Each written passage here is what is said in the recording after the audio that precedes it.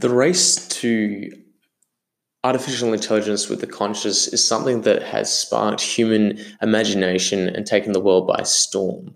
And more importantly, as the current scheme of things stands, the Chinese government are outspending the American government 200 to 1 when it comes to investment in artificial intelligence.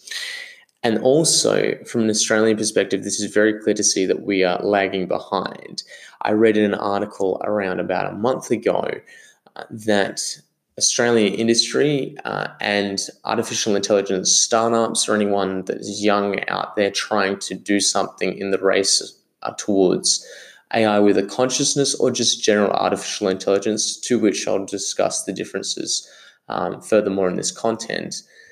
Pretty much there's a disconnect, and this needs to be bridged. So the premise of this content, and I understand talk is cheap, is to inspire AI tech startups and motivate Australian industry to invest within those companies, because we do need to get the foot to the floor and accelerate on this race towards AI. Otherwise, we'll be left behind. And I suppose it would be a crime to not actually try and capitalize on this opportunity. And I myself, leading with my own startup, I am going to try to integrate some form of general artificial intelligence, because once the social network scales, it is very, very useful. However, human moderation is vital, because there are limits towards general artificial intelligence, which I'll discuss right now. So you might ask yourself, what is general artificial intelligence and artificial intelligence with a consciousness? So general artificial intelligence is the hypothetical intelligence of a machine that has the capacity to understand or learn any intellectual task that a human being can. Its primary goal of artificial intelligence has been obviously encapsulated in science fiction and future studies.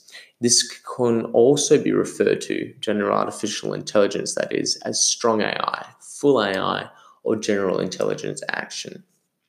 So some of the key things that need to be present in order for general artificial intelligence to be labeled general artificial intelligence are reason. So an example of this is use of strategies, solving puzzles, making judgments under uncertainty. They need to represent knowledge, including common sense knowledge. They need to plan, learn, communicate in a natural language, and integrate all these skills towards common goals. Tests to confirming human-level general artificial intelligence over the course of time have included the Turing test, the Coffee test, the Robust College Student test, and the employment test.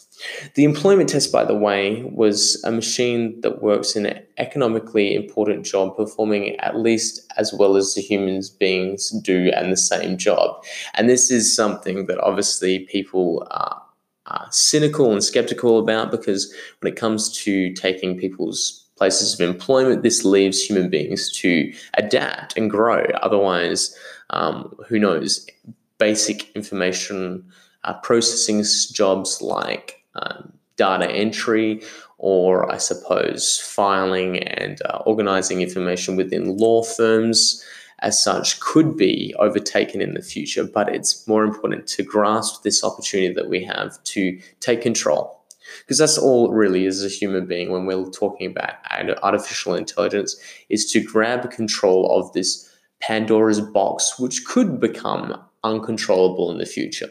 But more importantly, the key premise of this content is for people that are listening to start something. So if you are a young person that is looking to get involved in technology or general artificial intelligence, start now.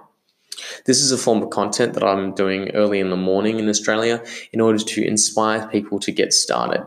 And more importantly, I want other people within industry, whether they're in investment banking, to invest in young people. I know it's pretty tough economically right now, and we are in a recession, but to be fair with you, it takes money to make money. And I know that's just a cliche kind of business buzz phrase catch term that I'm using, but let's move forward and let's try and just move towards some sort of reality which we are comfortable of. it is what it is, guys, and I suppose we just got to roll with it. And I must admit, I am becoming a little bit infuriated about the fact that Australia are lagging behind. So I do hope that this content does inspire people, and it does enable people to want to invest in young leaders of the future that are trying to make waves in the space of artificial intelligence. So artificial intelligence with a consciousness. So this is different from general artificial intelligence, is the concept known as machine consciousness or synthetic consciousness. It's related to artificial intelligence and cognitive robotics. The aim of the theory of artificial consciousness is to define what would have been synthesized where consciousness were to be found if it was engineered and architected, so to speak. So neuroscience hypothesizes that consciousness is generated by the interpolation of various parts of the brain and neural correlates of consciousness. So this is a very abstract term, but if we're just going to break it down in very simple kind of terminology, it's just the ability to restructure digitally or I suppose technologically by any means necessary a human brain and replicate it. And more importantly, the idea of consciousness, the ability to know that you are aware, that you are alive, that you're interpreting this content, that you're listening to it right now, the ability to feel conscious. In other words, that you have some sort of moral compass, that you go throughout your day-to-day life, that when you're in traffic right now, perhaps, that you can see the car in front of you and it's annoying you, but you're aware of the fact that your annoyance as an emotion is road rage and you shouldn't really buy into it. Or maybe someone's coughing right now and you're thinking to yourself, oh God, coronavirus. That would be an example of some sort of sensory input that would go in towards a human being's consciousness. But more importantly, the idea of developing artificial intelligence consciousness is, I suppose, a little bit scary because a lot of people do buy into the Hollywood movies where artificial intelligence, when it grows a consciousness or we create its consciousness, does kind of deduce the fact that human beings do use natural resources and we do cause a lot of climate change damage, and the inevitable outcome in, I suppose, Terminator or any other film is for the human beings to be eradicated. So this is why we should take control. So I'm just going to leave it at that. I do encourage people to subscribe to the Spotify content, the YouTube content, and also follow Memefluencer. Memefluencer is the social network which is based primarily on memes. It's just a little bit of fun. It's an entertainment social media site. Sign up to that. By all means, if you want to deposit some money to the PayPal, then you can do that. But let's try and, I suppose, take some action, because talk is cheap, and I know that's very ironic and borderline hypocritical coming from a person that is creating some content and talking right now. But let's try and move forward. Okay, thank you so much for listening to the content, and let's try and take some sort of action towards the race towards super AI.